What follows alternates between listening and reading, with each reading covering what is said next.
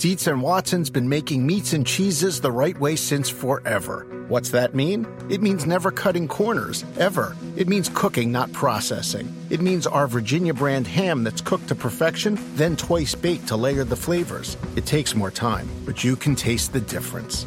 We come to work every day to do it the right way, even if it's the hard way.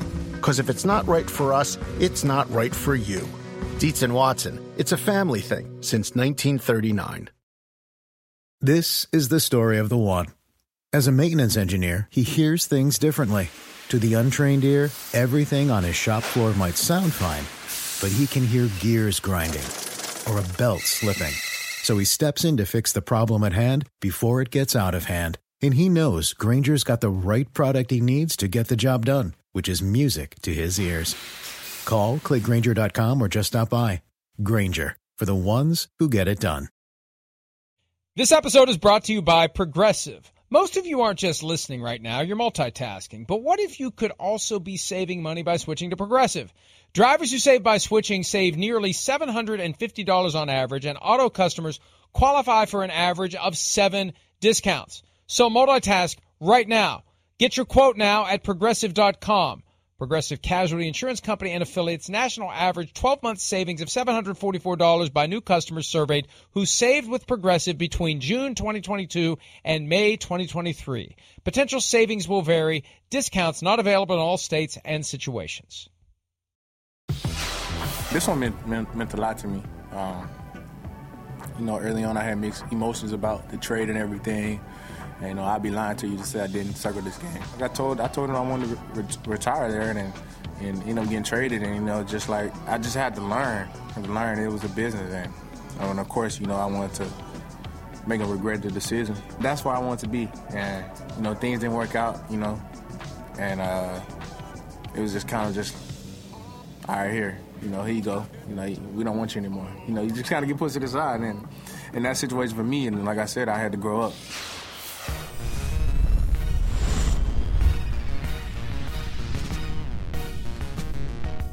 Wednesday edition of Pro Football Talk Live, December 7th. A.J. Brown. Boom. Bang. Bang, Hey. is right. Boom, bang. Shocker of the year right there. I mean, that's up there with any of them. This was the gesture of the day. Right? Yesterday. I know. The telltale twitch from Mike Vrabel on draft night when word broke, and there it is, right on cue. Well done. It's amazing. I have a feeling they had that one queued up and ready to go today over and over again. Well, we just talked about it, Trade- last week, 2 weeks ago, right? I mean, we brought this up and talked about this on the show and showed this clip just, I think, 10 days ago about how monumental this was and how it changed their team. And I think for a guy like Vrabel, and like we talked about at the time, I mean, he's going, wait, we run the ball, we throw the ball deep. I got the greatest combination ever. Why do we got to change this? And that give you a crick in the neck. One of the things about Mike Vrabel, he does not look like the name I'm about to share with you, but he moves like him. And he has the demeanor and the body language of him. Are you ready for this? Yeah, who is it? This is going to surprise you. You got me going here. Tony Soprano. I know what you mean there. that There's some whole- mafia that whole- boss, yeah, I hear you. his build and his movements. Right. I could see him walking down the same way to the end of the driveway to get his newspaper every morning. Just the way he the first time I thought of it, remember that video from several weeks ago when he went out to greet the center, and I knew that if I went down this path, the name was going to Ben Jones. There it is, Ben Jones. Yep. What a complicated name to remember. Ben Jones. When I saw him walking down the tunnel to greet Ben Jones after Jones gutted it out and played a great game, and it's a real show of emotion for Mike Vrabel, that's when it hit me. He does not look like him, but he moves like him, if that makes any sense. Yeah, it does. And by all due accounts, Tony Soprano is big. He was a big guy. Italian caveman, Mike Vrabel's Eastern European caveman. So, Big difference, though. Vrabel likes ham. Right. Tony Soprano likes gabagool. So. Right, exactly. Yeah, very popular word in New Jersey. But I could see Vrabel pulling out the pack, folding it open, getting himself a piece of ham, Maybe getting another one, folding it back up and putting it back in the fridge. Don't check the date. Doesn't matter how long it's been there, as long as it's not, He's like, no, nobody's me.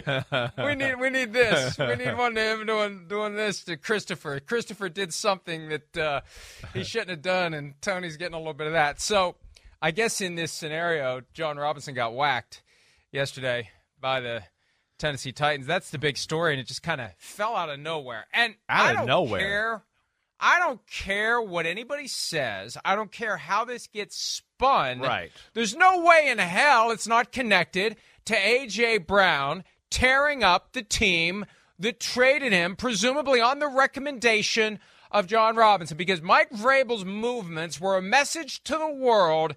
This ain't my call, Chris. 100%. Well, and we had some sound bites and Mike Vrabel quotes leading up. That right? Am I wrong here? 10 days. I will never trade AJ Brown as long as I'm here. Right. Exactly right.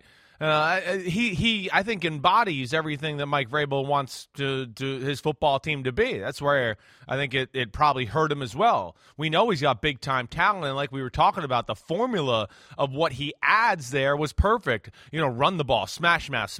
Oh, you're creeping up to the line of scrimmage. You're playing man to man, just like you see the Eagles do. Oh, boom, we're going to throw a deep shot down the field, covered or not. You'll probably get the football, and you'll probably catch it and make a big play.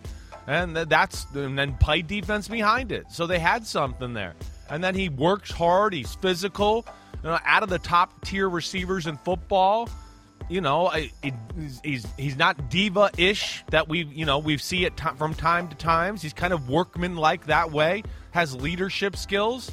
So yeah, Mike, I'm with you. And I think we both know too that trade led to friction for a little while. There was disappointment. I don't know how intense it got, but I do know from enough people in the league that Vrabel was not happy about that. There was more than just that twitch in the neck and that walk through the office there before he felt better. It took a little while.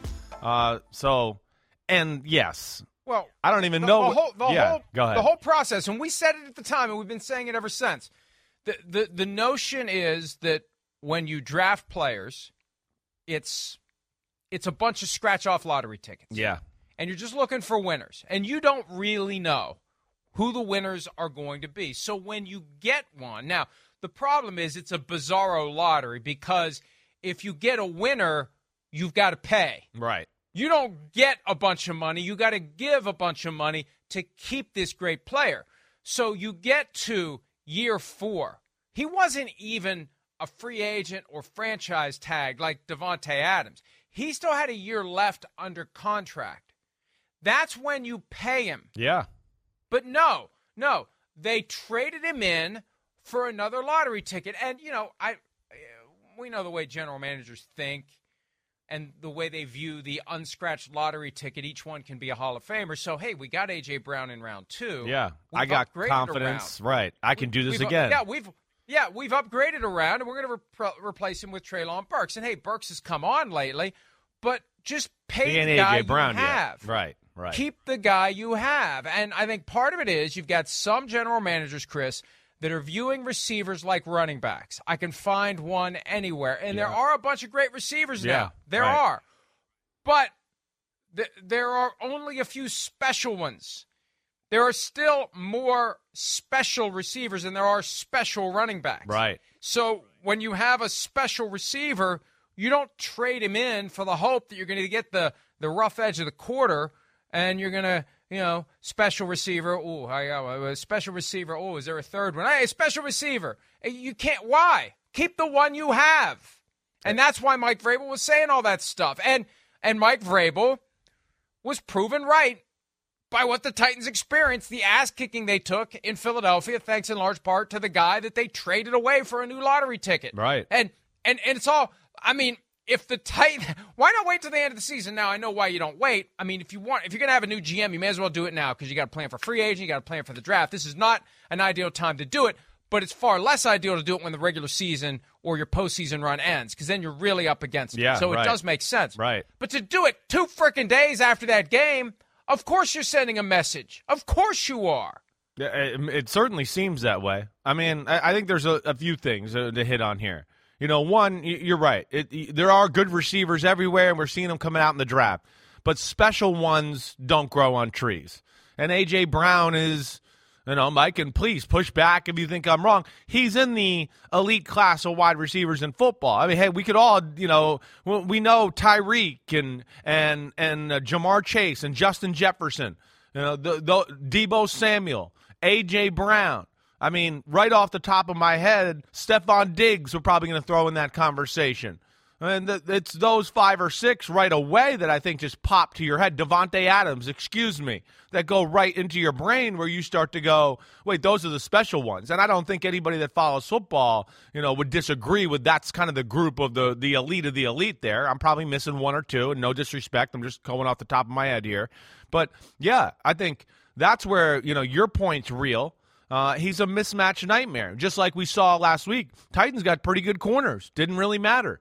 Right? And then, I think you'd add on to the fact of he wasn't being selfish and trying to break the bank with the money in that situation. He was willing to kind of, hey, wait it out. I want to be here. He put himself out there emotionally and professionally about where he wanted to be and wanted to finish his career. So there's a lot of things that I think. But then, Mike, I mean, you're right. To happen just right after that butt kicking. And I got to say, when I'm watching film yesterday, and John Robinson's done a great job, but I almost sat there as I was watching, and this broke as I was watching this game.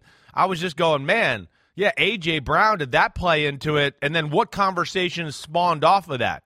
Was there something else that went on where, like, Vrabel was like, wait, were you on the field today? Did you see that team? And did you look at our team? All I had to do was look at their team and knew they were better. And I just wonder if that, because it jumps out how much bigger and physical Philadelphia was compared to Tennessee, even on film. And I just wonder if some of those things wormholed into other conversations. Well, and that's the other side of the coin here. John Robinson wasn't willing to pay A.J. Brown. Howie Roseman, who built this badass team in Philadelphia that is now 11-1, was willing to pay him and give up a first-round pick to get him.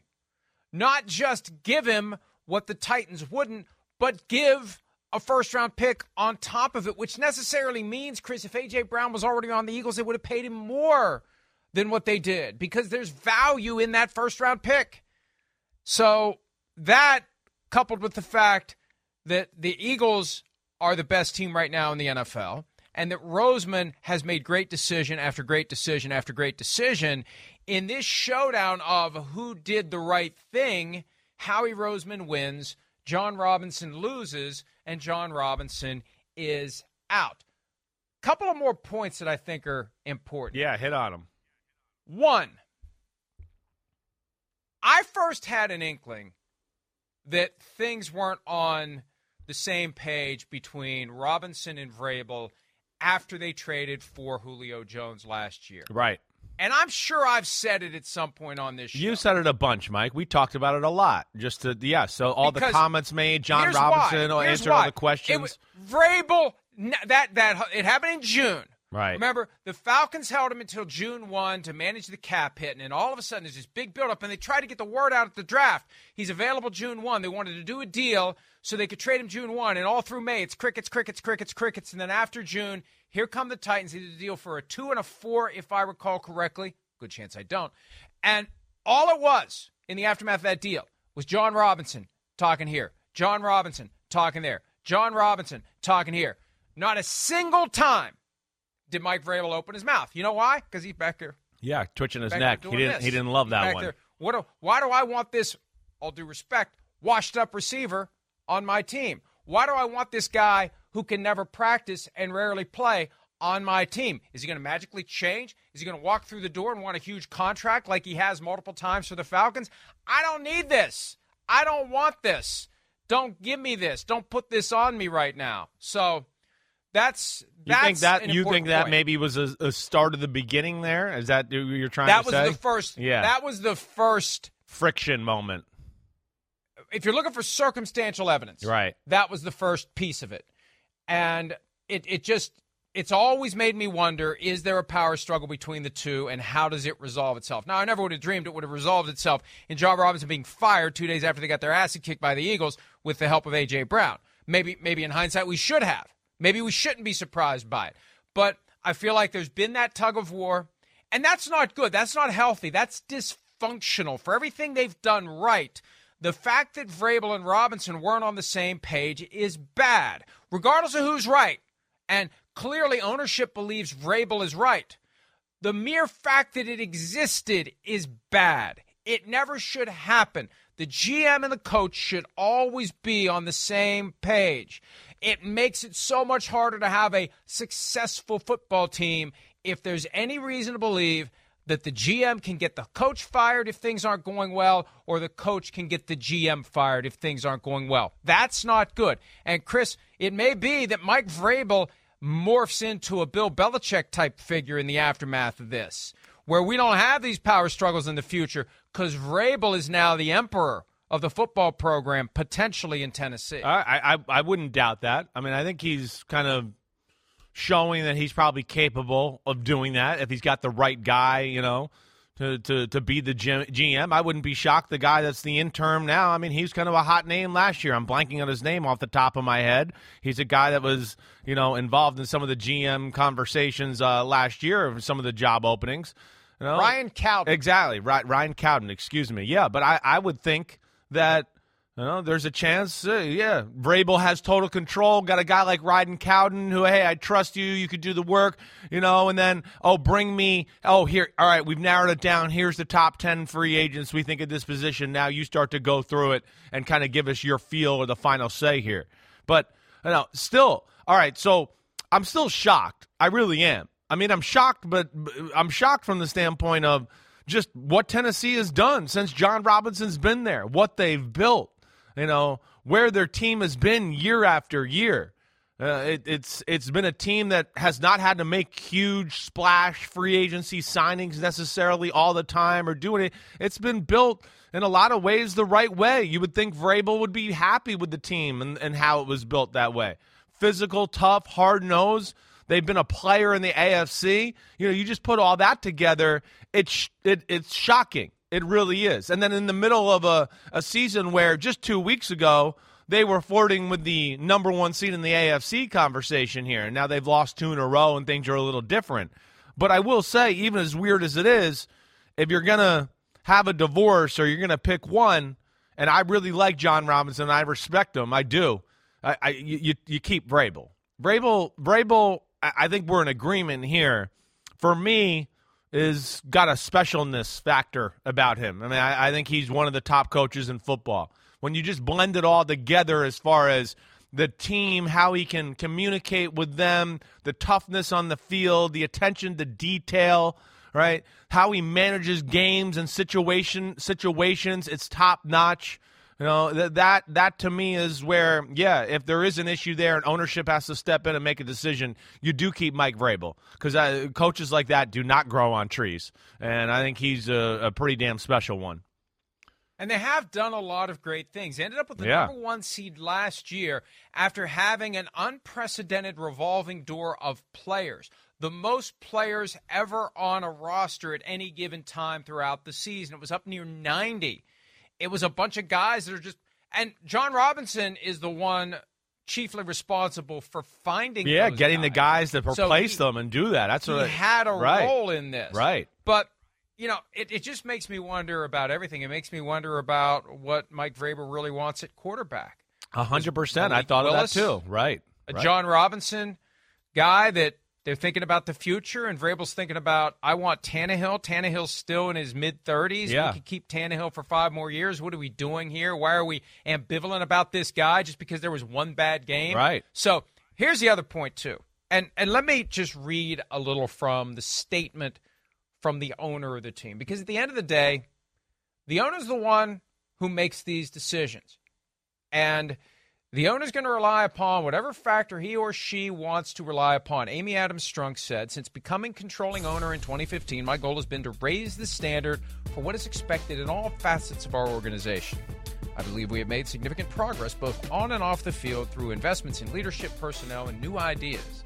This progress includes the core of our business, the football team itself, which is regularly evaluated both by results, wins and losses, and team construction, roster building. I'm proud of what we have accomplished in my 8 seasons of ownership, but I believe there is more to be done and higher aspirations to be met. Now, team construction, roster building, a.k.a. A.J. Brown. Wins and losses, a.k.a. we just got our asses kicked by a better football team that they've built in the way that Mike Vrabel maybe has been telling us behind the scenes we should be building our team. But, Chris, when I read this, this is one of the realities that you must face when you are the coach or the GM of a team that is just knocking on the door. You can only knock on the door so long before you kick it in, because you run the risk of ownership eventually saying, I need somebody who's going to kick it in. Right. I'm sick of all this knocking. Yeah, I'm all close. We're doing is knocking. Come on, let's go. We are on the brink. The people we have can't kick in the door. Let's go find somebody to kick in the door. And I don't need to name names. I don't need to name teams. We know the teams that are out there that have just been doing this, and the time's coming to kick the frickin' door in. So that's why maybe in one city in Western New York, there goes not naming names, there are some nervous people about how this season goes, because you never know what ownership's going to do. That's the good and the bad. We talk about the Packers all the time. There isn't one person who can roll out of bed on any given day and say someone needs to go. In Tennessee, there is. And Tuesday morning, Amy Adams Strunk rolled out of bed and decided it's time for someone to go. Or she, after sleeping on it, reaffirmed the decision she had made the night before. That's the value and also the risk of having one person in charge of a team. Yeah, it is. But you know, I have a hard time thinking that this was something that just came out of the blue, right, on a Monday after the game against Philadelphia. I would like to think, or I would think, just from experience of being around the NFL, you know, most of my life and being involved in it for a little while myself, and just that this was something that was kind of ruminating, that there was conversations here, you know, that had taken place already, and then that Sunday was just the tipping point.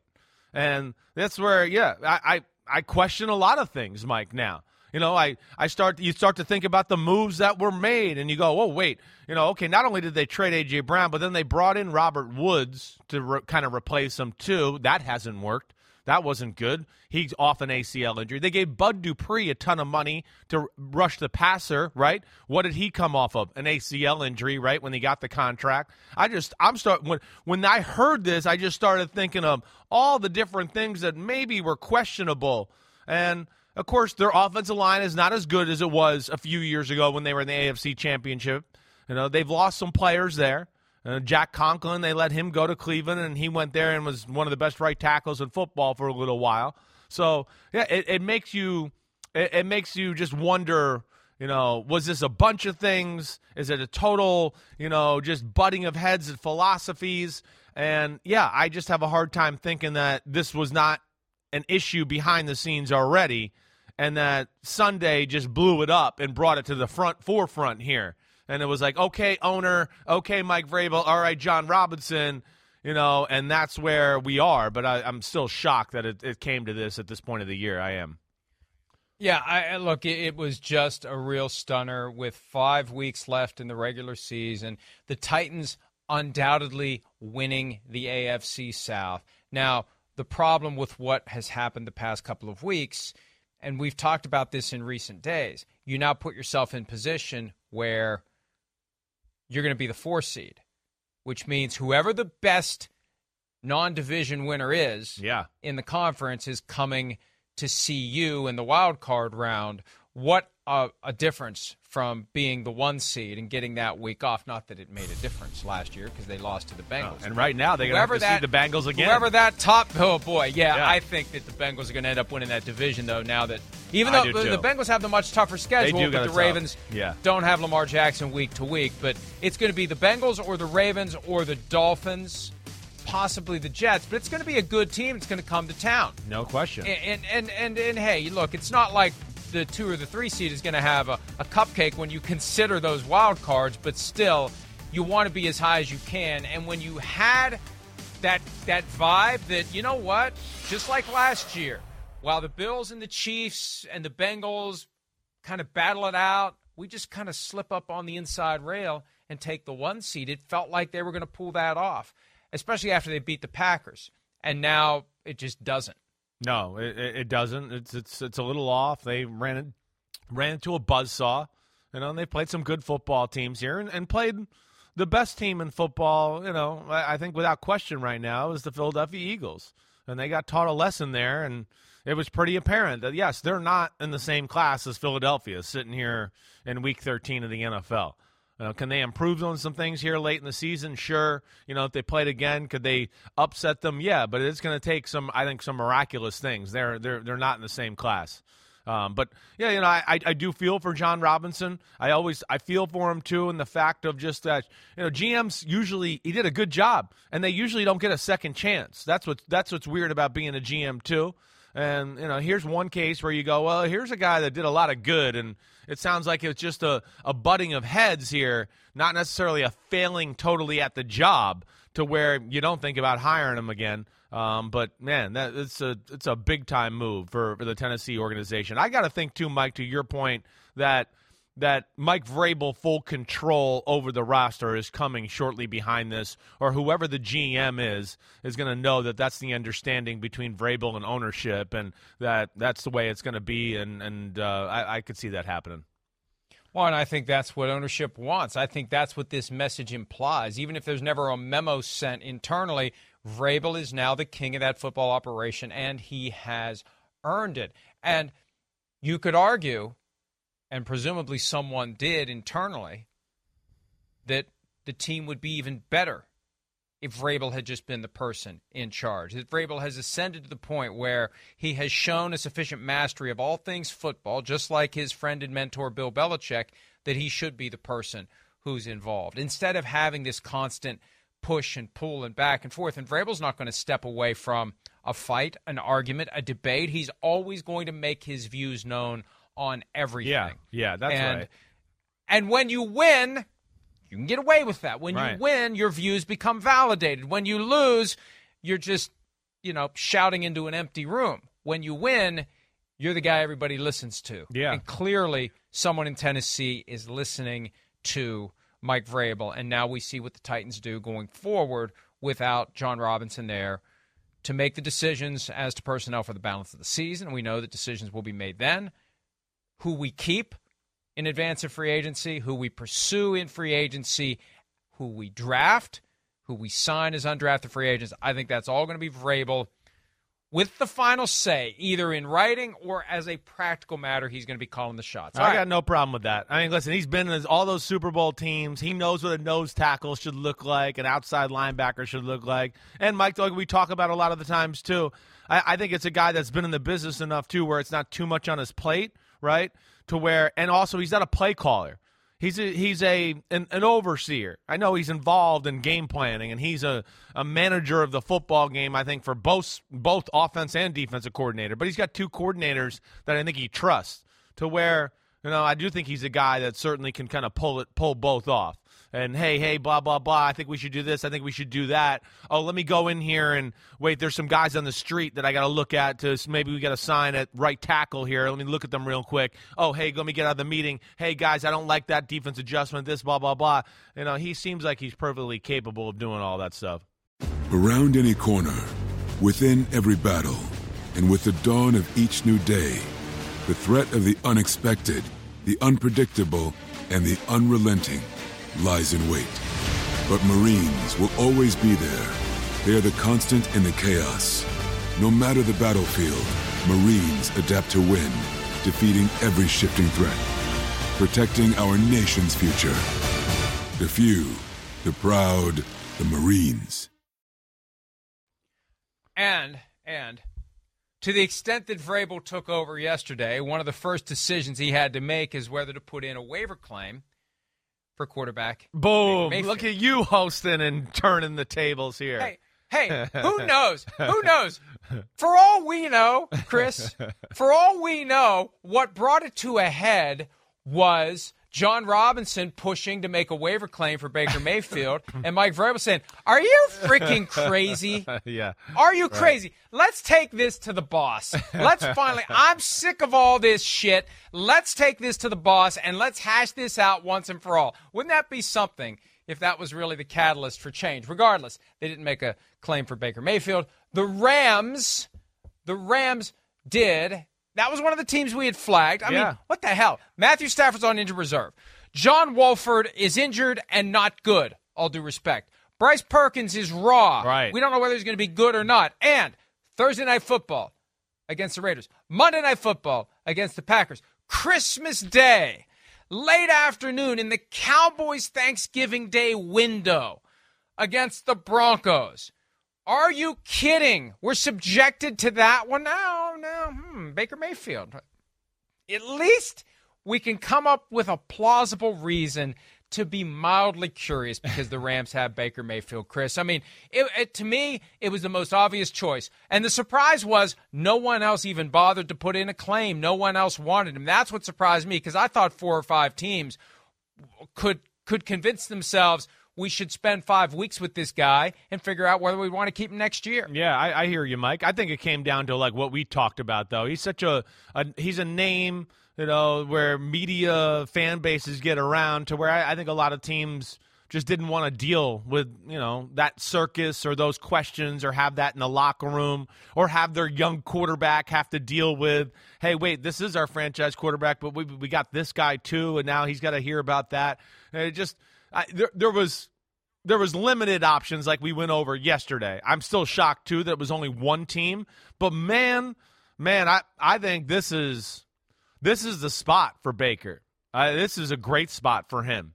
And I think the reason I think that is just one that, I don't think Baker Mayfield is going to go. I think there's a real future here for him with the Rams.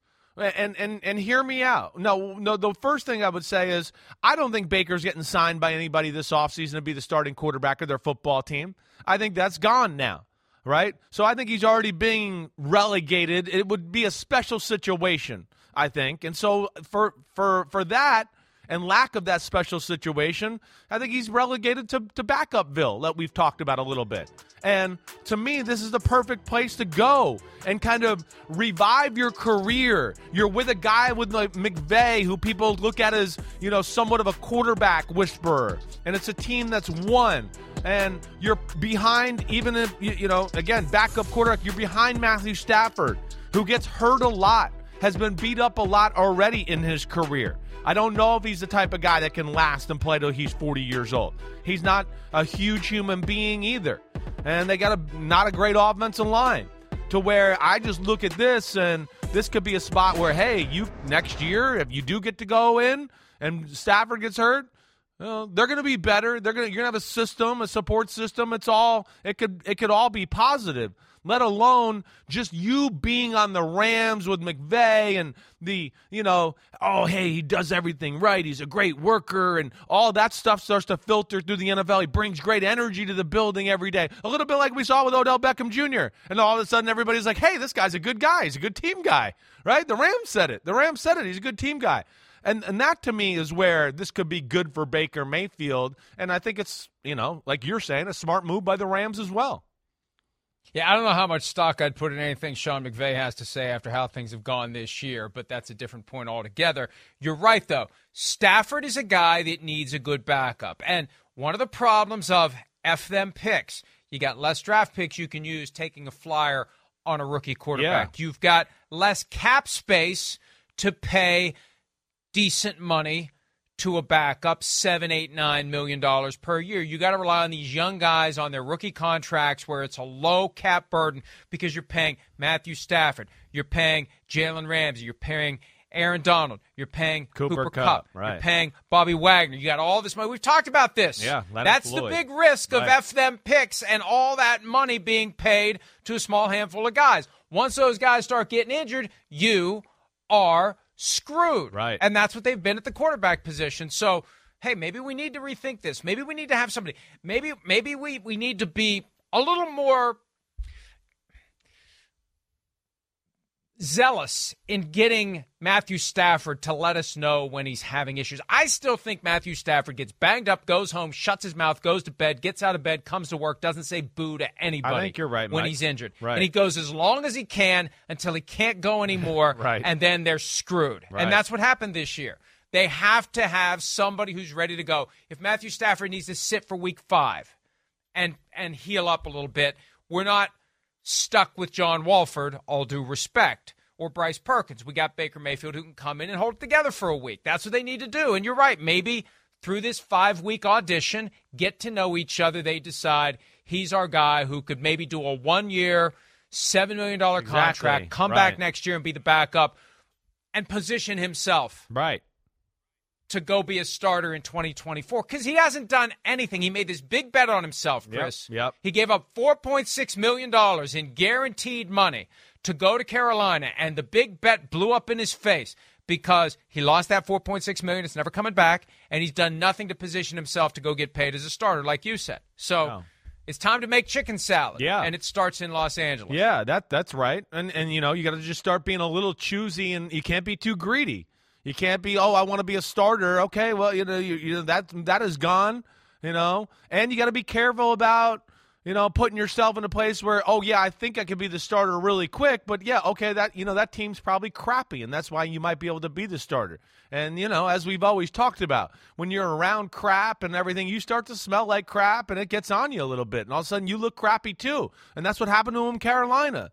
I mean, horrible offense and not great talent there. And I don't care who you put in a quarterback in Carolina. It ain't going to look that good with the support system. So now you got to go to a place where, hey, they've shown they know how to support the quarterback. You know, I know this is a rough year, but we got to go through the track record of Sean McVay and the Rams, and in totality, it says that they'll be back next year. You know, even last week, it's still they're fighting, they're playing hard as hell. So I don't think McVay's lost the locker room. There's a culture there of winning and competing, and I do think Baker Mayfield can fit that. And if he gets that opportunity, he's going to be in a system that's tried and true, and he's going to have some people around him to make it work at least better than it did in Carolina. And we'll see if he can take advantage of that opportunity if he ever gets it. It will be interesting to see how it plays out and how quickly he plays. There was a report yesterday suggesting that he could play as soon as Thursday night. That's a tall order. Oof. It's one thing for Christian McCaffrey to come in and know what a running back does in his spot in the San Francisco offense. Chris, it's quite another. Can you imagine? Take me through what the challenges would be. Baker Mayfield gets on a plane, has the playbook downloaded onto his tablet, spends the cross-country flight beginning to become acquainted with the offense. I mean, I understand all you have to know is the game plan for Thursday night. But, yeah, that's still not easy. I mean, you're talking about 48 hours. Right. I can't imagine You're that. walking through the door cold. Totally cold. And he's got, I think he's got a little history with this system to a degree.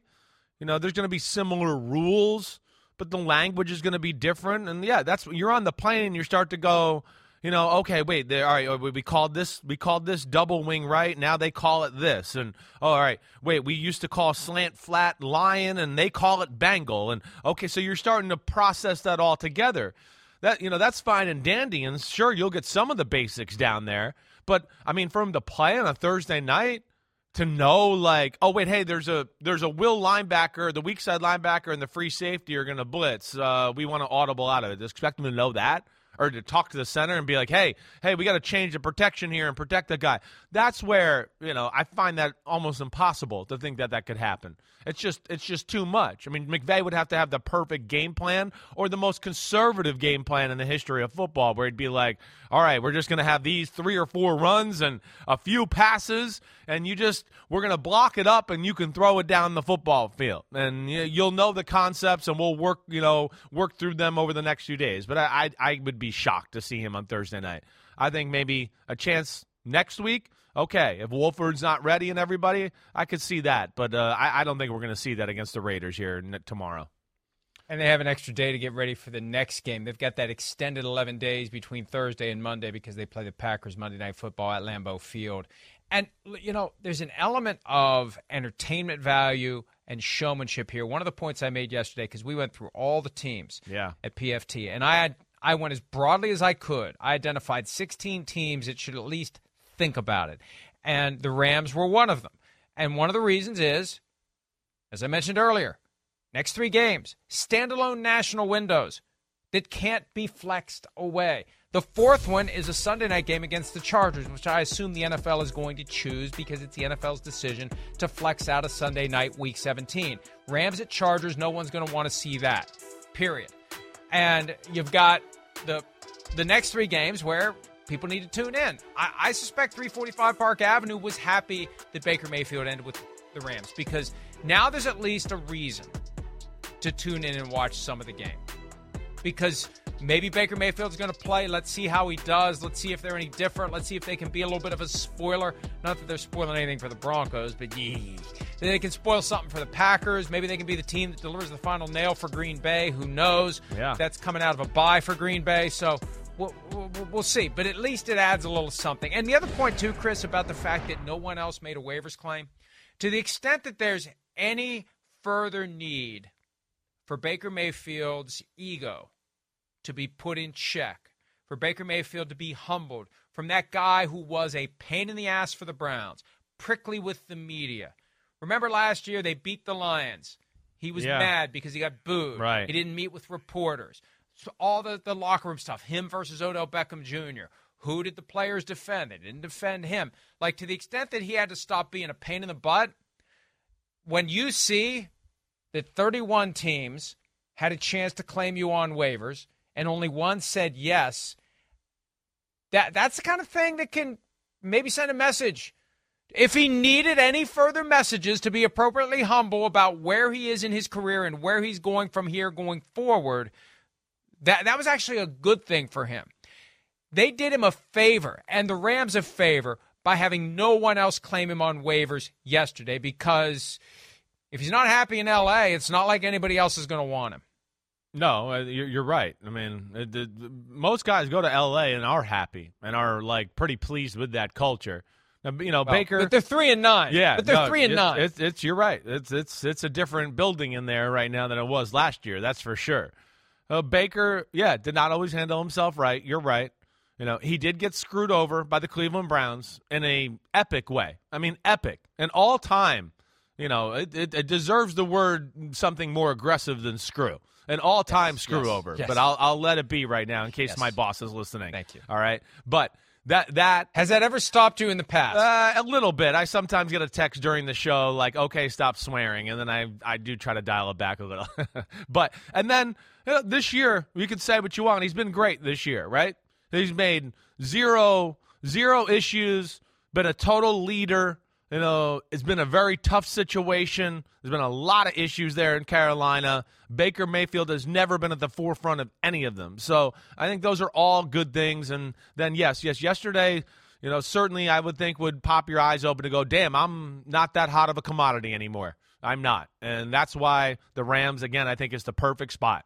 You go there, you rebuild your reputation, McVay and the coaches who leave that building will start to slowly talk about how professional you are and how awesome you are and you're smart and damn, you could throw the football. You'll get your chance again, and more than likely it could be next year if you hang around there. So hopefully he makes a good impression, and I think it's the perfect spot for him to be a backup and rebuild this thing. And here's the other side of it too. I believe he and people close to him used the media to get his complaints out in Cleveland. Mm-hmm. We saw that time and again. There hasn't been a single Sunday Splash report. There hasn't been anything along the lines of Baker Mayfield was unhappy when they traded Christian McCaffrey because he wouldn't have come to Carolina if he thought he wouldn't have McCaffrey available to him all year long. That would have been a very reasonable thing for someone to report. And it would have been a reasonable thing for Mayfield to believe. And to the extent that he did believe it, he never said it, he never leaked it. And that's a sign of maturity. There was nothing that happened since he was traded to the Panthers, either coming out of his mouth or through his demeanor or through any reports from unnamed sources with knowledge of the situation that Mayfield was anything other than perfectly content to be where he was. And we didn't even know he wanted out until he got out. No, well, and that's where I want to go with that a little bit. I do want to ask you, because the other thing I thought of when this kind of came about, of course we thought, oh, maybe he's doing this because of the 49ers, right? Maybe, but I do wonder, was there an inside deal here to be had with the Rams? With their record, they're going to be high up on the waiver wire, right? It is one of those things where the agent could call those teams that are in front of the Rams in the waiver wire, get a feel, hey. Hypothetically. Right, hypothetically, right? Baker, I think we can go into Carolina. They're done with you. You could ask, and I think they'll let you go. And we'll see where it goes. I think I thought maybe that when I first saw that the inside deal wasn't for the 49ers, but maybe we were wrong. The inside deal was, the Rams and McVay and Les Snead working the back channels here all along. And this is why Baker, asked for his release. He thought there's a good chance he can end up here. And look, the Panthers save $1.3 million in cash and cap space. What they do sacrifice, though, is the ability to get a compensatory pick next year, 2024, as Mayfield walks out the door. But remember, you only get those if you lose more guys than you sign. If the Panthers are planning on going out and signing a bunch of guys in free agency this year, and I think they want to keep the door open to do so, right, then you're not going to get a compensatory pick for Baker Mayfield. So that's not a reason to hold him. You move off of a guy that you're done with. Mm-hmm. You save $1.3 million in cash and cap space, and he gets a chance to do something the next 5 weeks. Before we move on, let's hear from Rams offensive coordinator Liam Cohen on bringing Baker Mayfield to the LA Rams. Here he is. Yeah, I think it's just a chance to evaluate. You're always looking for competition at every position, and you're looking for a chance to evaluate talent. And that was the goal. The goal was to try to bring somebody in here that can continue to add and provide depth, but also compete. And we felt like that was the right decision to make. And, we feel good about our room and the quarterback that we have for the future of the Los Angeles Rams, which is Matthew Stafford. But, feel obviously pretty good about somebody to come in here and compete at a high level for us. The future is Matthew Stafford, but really you have to wonder how long that future is going to last. He's mid-30s. He feels like an old mid-30s. It is an old mid-30s, right. Taken a lot of pounding over the years, and we don't know how much he's taken. We don't know how many injuries he's had because he is the exact opposite of Big Ben. All due respect, but we know. On one hand, you got the Stay Puft Marshmallow Man with an ice pack on every joint on his body during a training camp practice. On the other hand, you got Matthew Stafford, who, just has a slight hitch in his giddy-up put some dirt in on late it. November. Right. Yeah. No. And don't tell anybody. I mean, Right. just go. It's football. Yeah, I'm hurt. Yeah, I can't. My arm doesn't work right. I'm still going to find a way to throw the football. You just get to a point where you physically can't do it anymore. This placement of him on injured reserve is kind of a microcosm of what may happen when his career ends. You just get to a point where no matter how badly you want to do it, you physically can't do it, and that day may be coming sooner than we realize. Yeah, I do agree with you in the fact that he's got more wear and tear on him than we've seen from most franchise-type quarterbacks. That's the unfortunate thing about, one, he got into the league super young, right? He was playing as 21-year-old. I think he drafted at 20 or just turned 21. So he's been around longer than we think.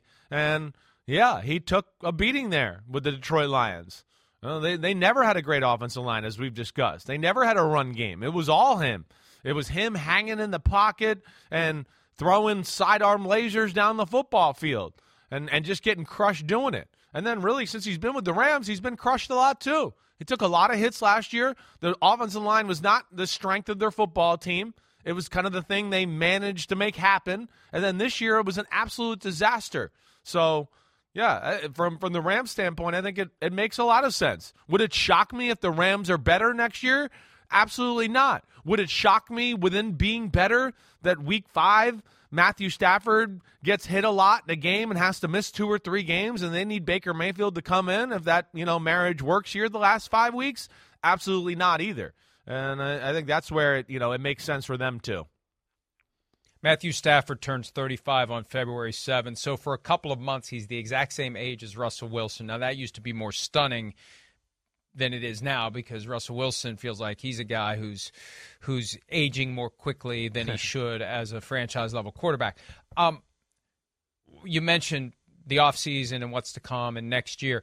We've reached the excuse-making portion of the season for the Rams, and two of the things that came out from Sean McVay earlier this week. Number one, it was a factor not having Matthew Stafford available to throw in the offseason program. Yeah, Sean McVay's finally admitted that. Right, yeah, right. how can it not be? Why do we practice? McVay said, why do we practice in the offseason? What's the point, Aaron Rodgers? Why do we do it? Why are we there? Well, so you're ready to go when the season starts. And also, the turnover and the short turnaround.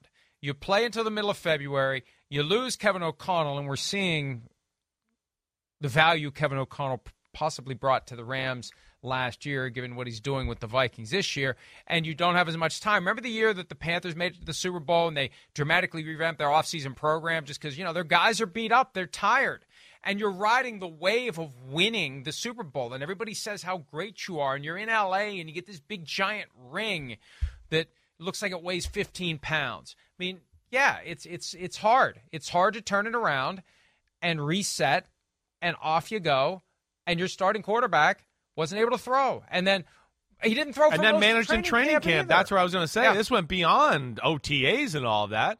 I mean, we were talking about pitch count and, oh, look, he went a few days without us talking about his elbow hurting, as that was big news in the middle of August. So how could that not affect? Yes, it's hundreds and hundreds and hundreds of reps that went by the wayside there.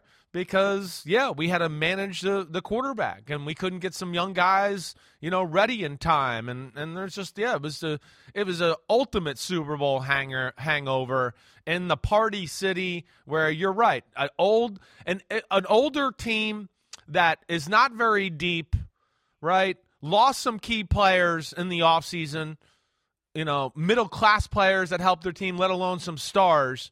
And then, our quarterback's banged up. Our big free agent signing and Robinson didn't show up at wide receiver, really. Our offensive line's worse than we thought. And it's just all gone the wrong direction for the Rams this year. So, now it's all about just rebuilding, retooling, and thinking about the future. And that's why they make this move. It's all gone in the right direction for the San Francisco 49ers this year, with one thing in common with the Rams. Their starting quarterback is done for the rest of the year. Unless he isn't. Uh-oh. The news came Sunday from the mouth of Kyle Shanahan. Yeah. He said it himself. Jimmy Garoppolo has a broken bone in his foot, and he's out for the year. And now he's not. No foot surgery required for Jimmy Garoppolo, and he could return in 7 to 8 weeks. 7 weeks puts him at the divisional round of the playoffs. Now, this wasn't anything the 49ers said. This could be wishful thinking from Garoppolo's standpoint. He's got a lot of money tied to his ability to play. He's got big bonuses on the line for postseason play. He's got a strong financial incentive to try to get back. But he could be back. And, one of the very real questions will be, and this gets back to the Dak Prescott-Cooper Rush conversation, technically he's healthy enough to play, but do we really want him to play? If Brock Purdy has 5 more games under his belt in addition to the one that he just got on Sunday and everything's clicking, do we really want to upset the apple cart then? So, the news is he could be back in 7 to 8 weeks. I think the analysis is, are they going to want him in 7 or 8 weeks, or are they going to be content to stick with the guy who will have had 6 games of experience going into the playoffs? Yeah, well, I think that'll play a big factor in it, just to see how he develops here. He certainly didn't seem overwhelmed on Sunday, that's for sure. Did a really good job when you think of all the circumstances there. But Mike, you're saying it right. I mean, I don't know. First off, he could be back in 7 or 8 weeks. All right, so he could be back, but that doesn't mean like he's game ready to play in a football game in 8 weeks. That means he could be back on the practice field, and then we could see how it goes from there. And again, it's a foot injury here where you're not going to be able to throw a whole lot here. You're not going to be able to do anything for a while. Okay, then maybe we get 5 or 6 weeks down the road. Okay, maybe you could stand there and throw. Okay, but now it's that 7 or 8 week mark. Oh, wait, now you could start moving? I mean, you're just going to start moving then. Hey, you could start cutting. Hey, we'll let you drop back and step up in the pocket and make a throw. And that's where, that'll be dicey, Mike. And that's where they're going to have to balance, wait, is Brock Purdy doing good enough to where we let Jimmy keep getting better and maybe he could play for us in the Super Bowl or something like that, and we give him another week or two in practice? Or is Brock Purdy so bad that, damn, Jimmy Garoppolo at 80% or 75% is good enough, and let's throw him back in there? And that's the decision they'll make here. But, I have a hard time thinking he's going to be ready wild card or divisional round, even though if that's the weak time frame that's, kind of set up right now. There's another factor that just occurred to me, too. I think that if they become comfortable with Brock Purdy as the alternative to Trey Lance in 2023, if Lance for some reason is either still injured or has a new injury or just isn't very good, why do you want to complicate your life for next year by reintroducing the Garoppolo factor into the mix? Because the report was out there Sunday, not that it's really news. The door isn't closed on Jimmy G staying with the 49ers next year. Well, no crap, it's not closed. There's still chapters left in this book. We're still trying to see what the 49ers are going to be. And if they get to the Super Bowl and if they win it, of course Jimmy Garoppolo is going to be back next year. You're not going to let him walk away, assuming you can convince him to stay. That's the problem. The more attractive he is to you, the more attractive he is to everyone else. And you've got your starter, supposedly. You're only going to keep him by paying him starter money because there's going to be somebody else that wants to if he has some great finish to the season. My point is this. You avoid all that crap. If you are happy with Brock Purdy, if you're content for him to be your alternative to Trey Lance, and you just don't want to recomplicate your life with this, when will we finally rip the Band-Aid off of the Jimmy Garoppolo experiment? The Band-Aid's currently off. Let's not put it back on. I think that, and I know when you get into playoff mode, Chris, you just want to win games. But if things are close, if all things are equal, I hear that's you. a reason to say, we're past the Garoppolo phase. Right. We are Lance and Purdy for 23, 24, and 25. I don't disagree with your thought there. I think you're right. If he can close that gap to where they go, wait, Jimmy being on the field is here and Brock Purdy's right here right now with the way he's played and Jimmy's not 100%, I don't disagree with your thought there. Ty goes to Purdy. Ty goes to the, less dysfunctional conversation for our offseason or hoopla or whatever you want to say there. Yeah, I could see that. I could. And I wouldn't be shocked if we saw Brock Purdy, look pretty good and manage this offense. And Shanahan, if there was ever a flaw in Kyle Shanahan, it might have been like maybe being too aggressive and not managing games at times, right? Where, like when he had Nick Mullins a few years ago, he was still running an offense and being aggressive, and I just want to go, damn, he's going to throw an interception or get strip sack fumbled. That's just what he's going to do. And I'd watch the game and go, gosh, if he would just kneel on the ball the whole game, they're going to win the game because their defense is good enough, and he'll come up with some trick play, and they'll get it done.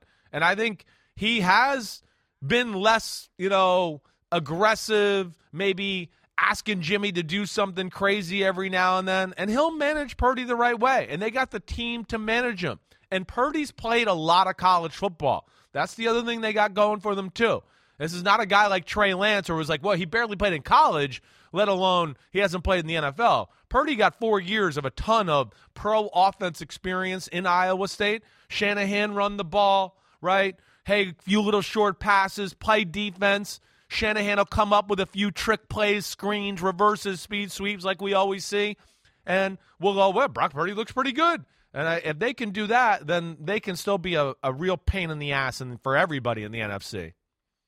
Brock Purdy, the guy who looks like someone that you think you should know who it is, and it drives you crazy until you figure out who it is. In a few weeks, we may be saying, we know who Brock Purdy looks like. He looks pretty good. Let's take a break. Odell Beckham Jr. has visited 3 teams. Where will he be signing? Probably not in Dallas. We'll be discussing that next here on this Wednesday edition of PFT Live. The longest field goal ever attempted is 76 yards. The longest field goal ever missed? also 76 yards. Why bring this up? Because knowing your limits matters, both when you're kicking a field goal and when you gamble. Betting more than you're comfortable with is like trying a 70-yard field goal. It probably won't go well. So set a limit when you gamble and stick to it. Want more helpful tips like this? Go to keepitfunohio.com for games, quizzes, and lots of ways to keep your gambling from getting out of hand.